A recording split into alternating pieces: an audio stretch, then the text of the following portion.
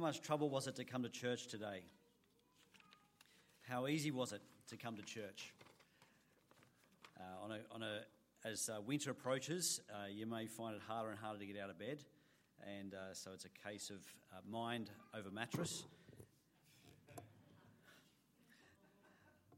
But there's all sorts of obstacles we have to come to church today. There's will we actually get out of the house? Do we feel energised enough to meet with people? Is there petrol in the petrol tank?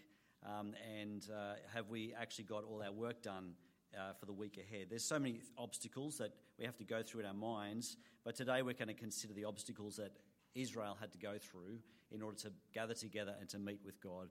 So let me lead us in prayer. Almighty Father, we thank you for speaking to us through your word. We thank you that we do not come to a mountain full of trembling and fear, but we do come to you through Jesus Christ. And I pray, Lord, as we look at your word, that you'd help us to see how amazing it is that we can come before you at all. And we ask for your help to see this, and we pray for your Spirit to give us obedience. So we pray this in Jesus' name. Amen. Well, we're landing the plane on our Exodus series. So technically speaking, we're closing this off today, but next week we'll be looking just at a hint of chapter 20 and just one commandment, as we know that God has saved Israel from Egypt in order to meet with him and for them to be his people. And so we are trained through the scriptures to learn who this God is, who we're coming to meet, and to be transformed. So next week we'll be looking at just a smidgen of chapter 20, but here we're landing the plane on what God has promised to Abraham hundreds and hundreds of years before the days of Pharaoh, and now they've finally arrived at this mountain.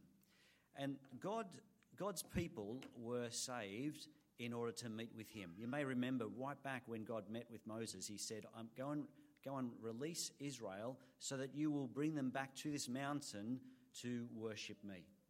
God always intended to gather the people to himself. In other words, God didn't rescue Israel from slavery just to set slaves free and say, right, you're free now, run away like cockroaches into the wilderness. Just do whatever you like. No, God says, I've saved you for a purpose so that you actually will be my people.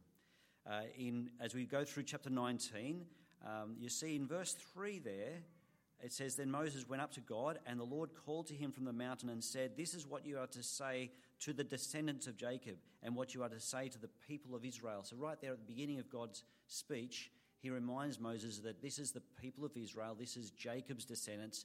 Remember that I set this ball in motion a long, long time ago. This is not just a spark idea that God had and spontaneous. No, God has been slowly and meticulously organising for this very day. In verse 4, God reminds them of this very, very poetic way of thinking of what he's done for them in releasing them. Verse 4 says, You yourselves have seen what I did to Egypt, and how I carried you on eagle's wings and brought you to myself. There's the description that Israel is to embrace, that they didn't set up one day and say, let's go and discover God. Let's go and work out the meaning of life. Let's go and put our philosophy hats on and work out what is the truest truth that we can come up with. No, God came to them and said, you are going to now be my people. And he carried them on eagle's wings. It's a beautiful image. Not their effort, but God's efforts. It's not by works that they're saved. It's by grace that they've been saved. So that they can't boast, and they can only sing praises to God. And God says to them that they are a treasured possession. Verse 5, Now if you obey me fully and keep my covenant, then out of all the nations you will be my treasured possession. Although the whole earth is mine, you will be for me a kingdom of priests and a holy nation. So we begin to see the purpose that God has for Israel. They're not just a nation among nations. They are God's chosen people to be his treasured possession. It's something to actually pause at and remember that God of the universe, who needs nothing, has chosen to make Israel his treasured possession, something that he'll safeguard, he'll protect and take care of. And that's the language we need to understand that God sees in us in sending Jesus to make us part of his kingdom. And then we go on in verses 1 to 8. God asks them, will you be my people? In verse 5, which I just read, his intentions is for you to be my treasured possession, and you will be a kingdom of priests and a holy nation. He says to Moses, these are the words you are to speak to Israel. He gives Moses this package of information to go down the mountain and tell Israel, here's what God plans to do. You're going to be a treasured possession. You're going to be a holy nation. You're going to be a kingdom of priests. This nation, Israel, you are going to be for the whole world like a priest in a church.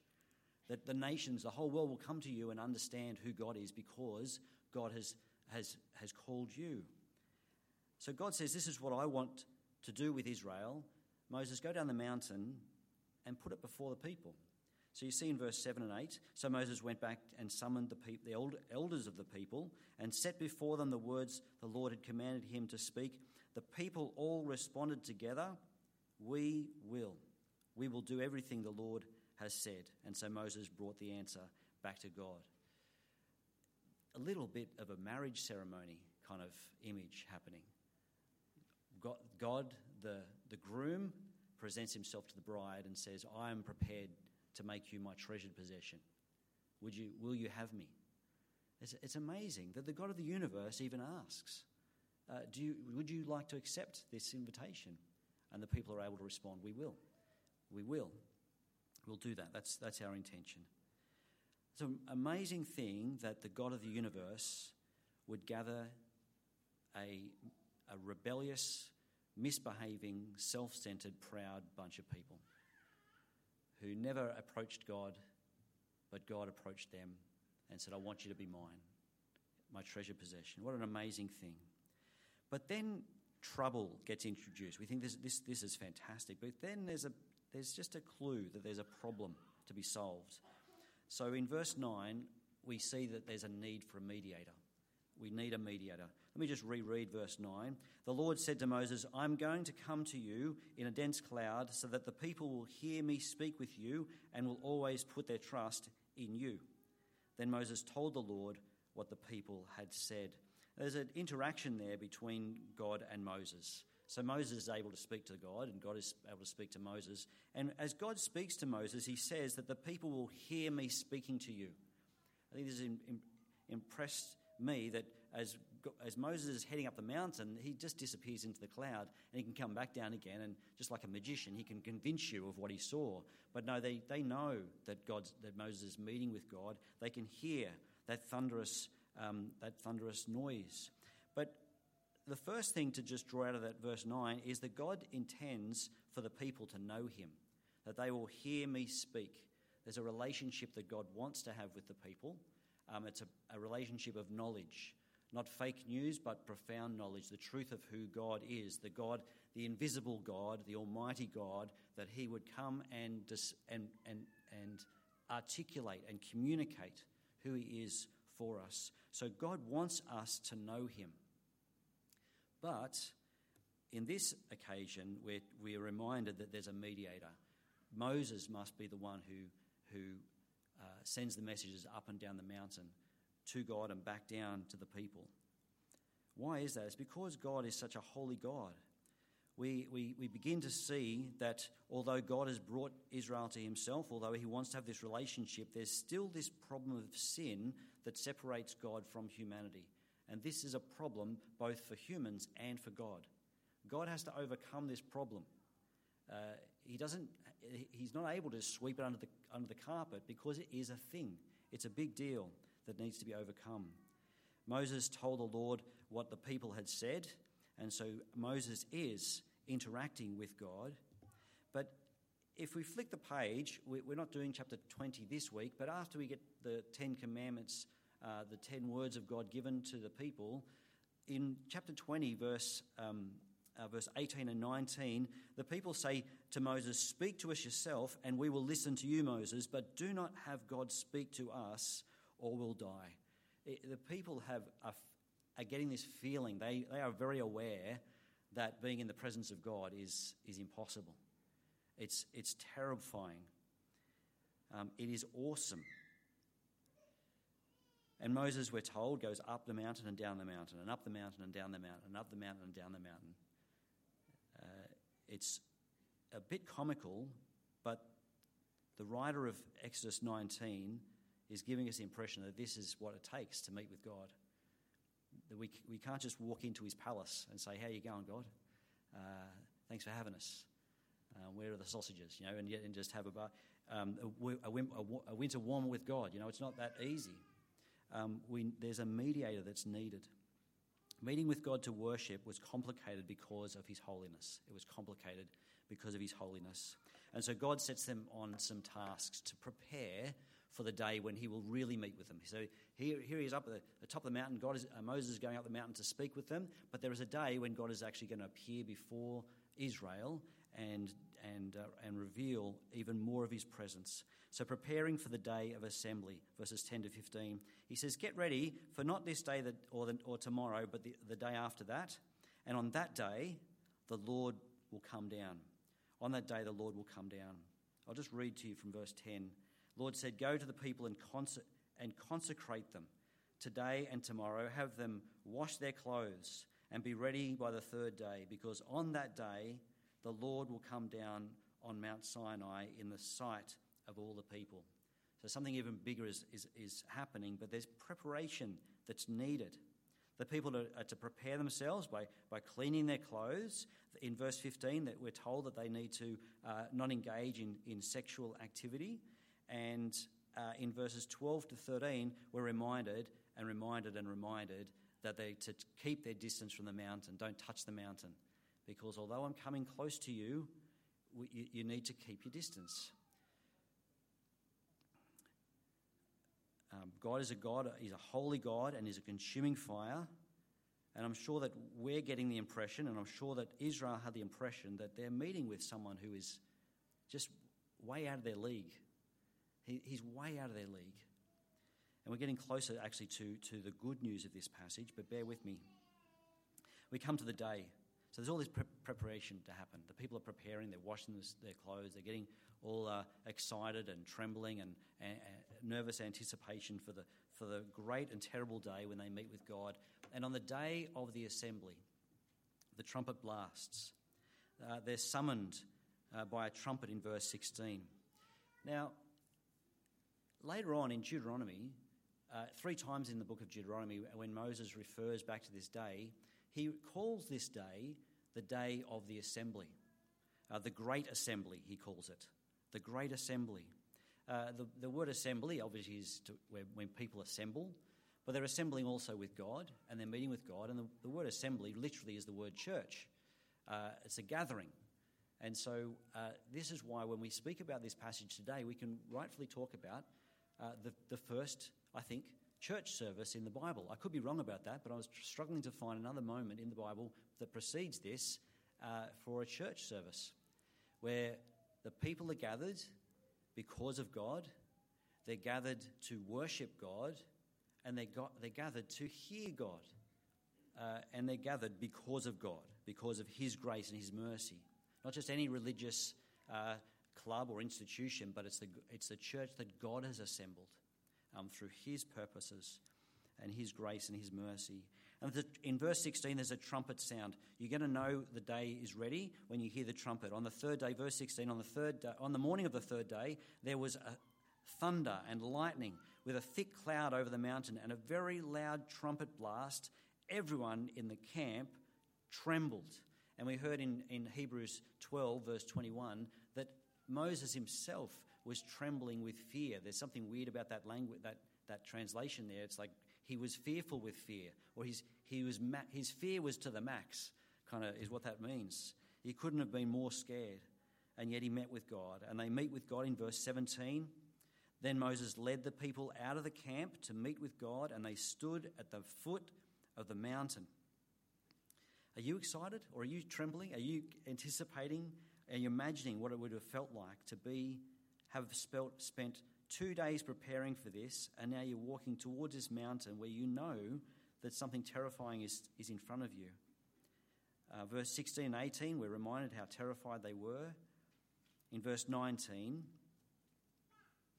as the sound of the trumpet grew louder and louder, Moses spoke and the voice of God answered him. And there we have an interaction between the mediator, Moses, and God, as God not only speaks, but Moses speaks to God as well.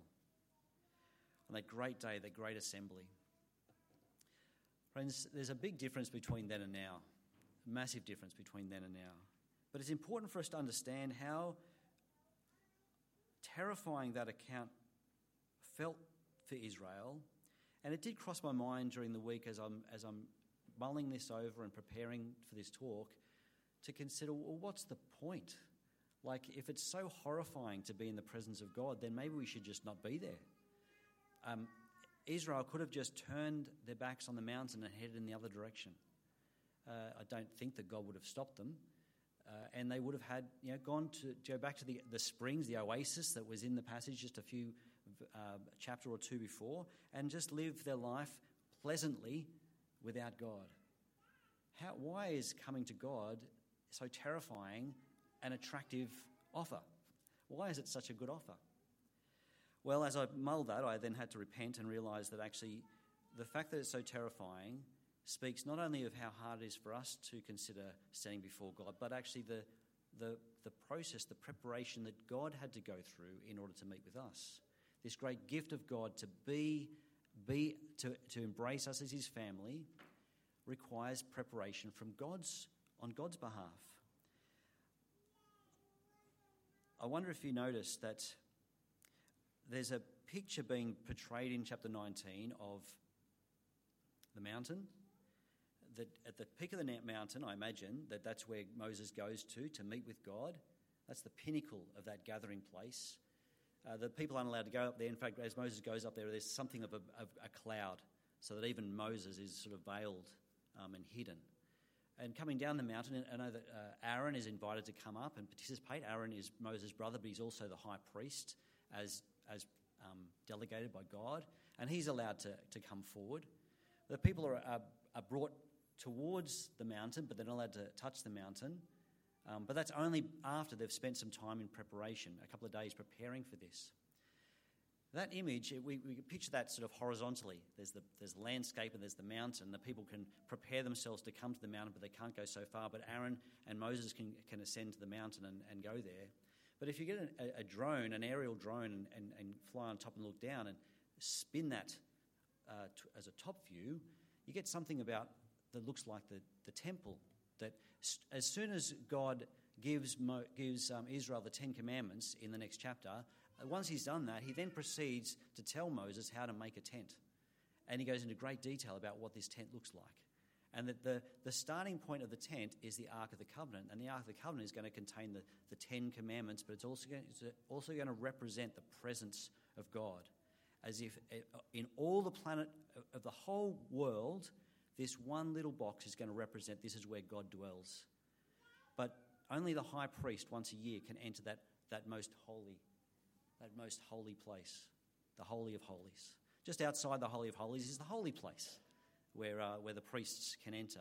Outside that holy place is the preparation court, the outer court, where the people come to the court and meet with the priests and they bring their offerings. And outside that whole rectangular perimeter is the people of God who have spent days cleansing themselves, getting themselves clean in order to bring themselves to God. You see that distance that is instituted by God.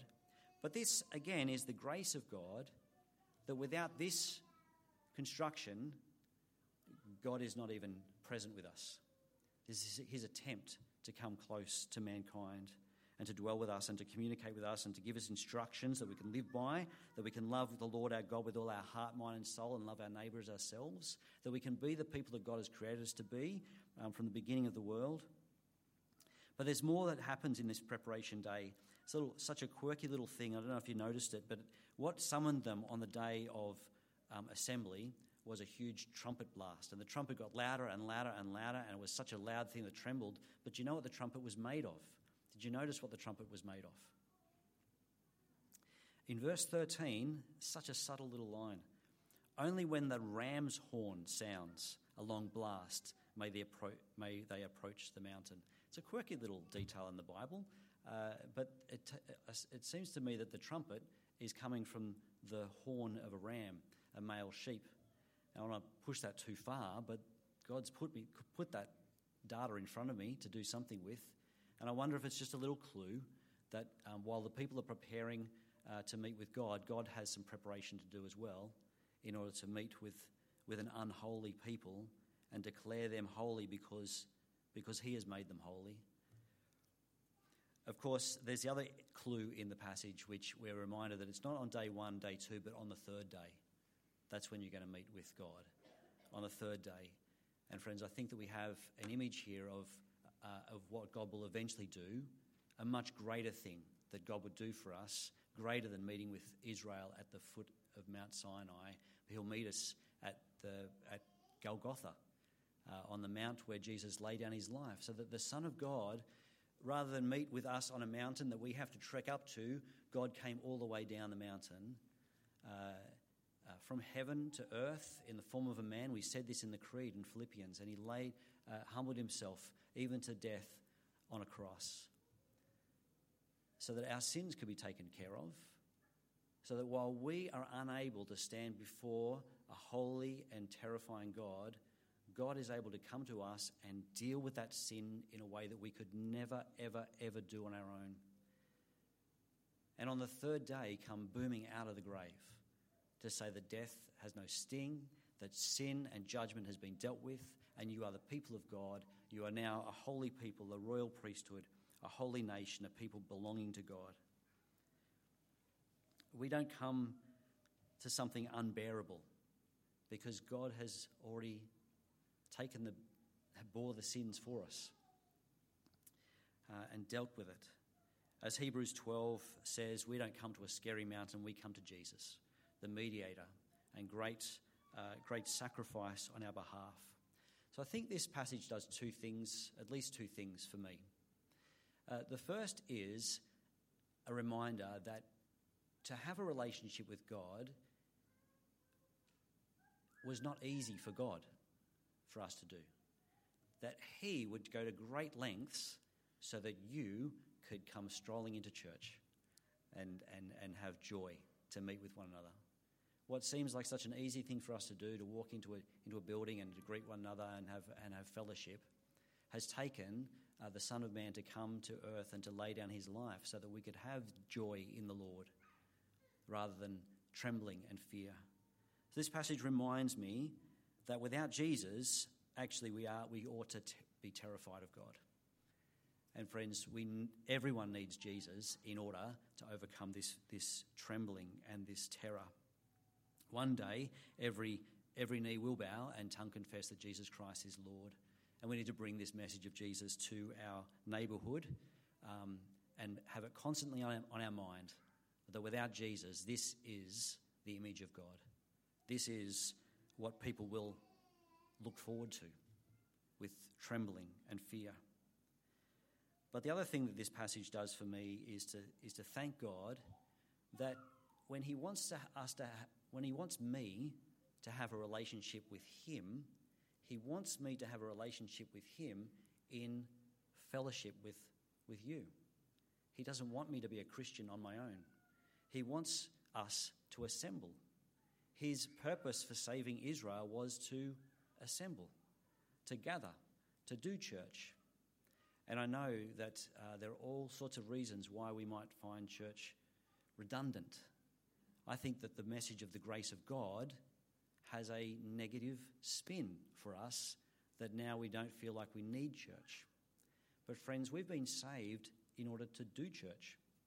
And 1 hour, 1 hour, 15 minutes every Sunday is such a small glimpse into what God is excited for us to celebrate and be a part of.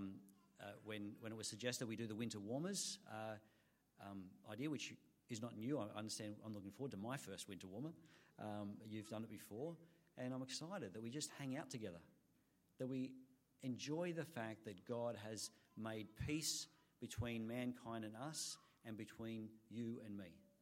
so that now I'm able to be in fellowship with you and to forgive you for your sins, that you've sinned against me, or to bear with you just as you would bear with me and put up with me and forgive me whenever I do something that needs forgiveness.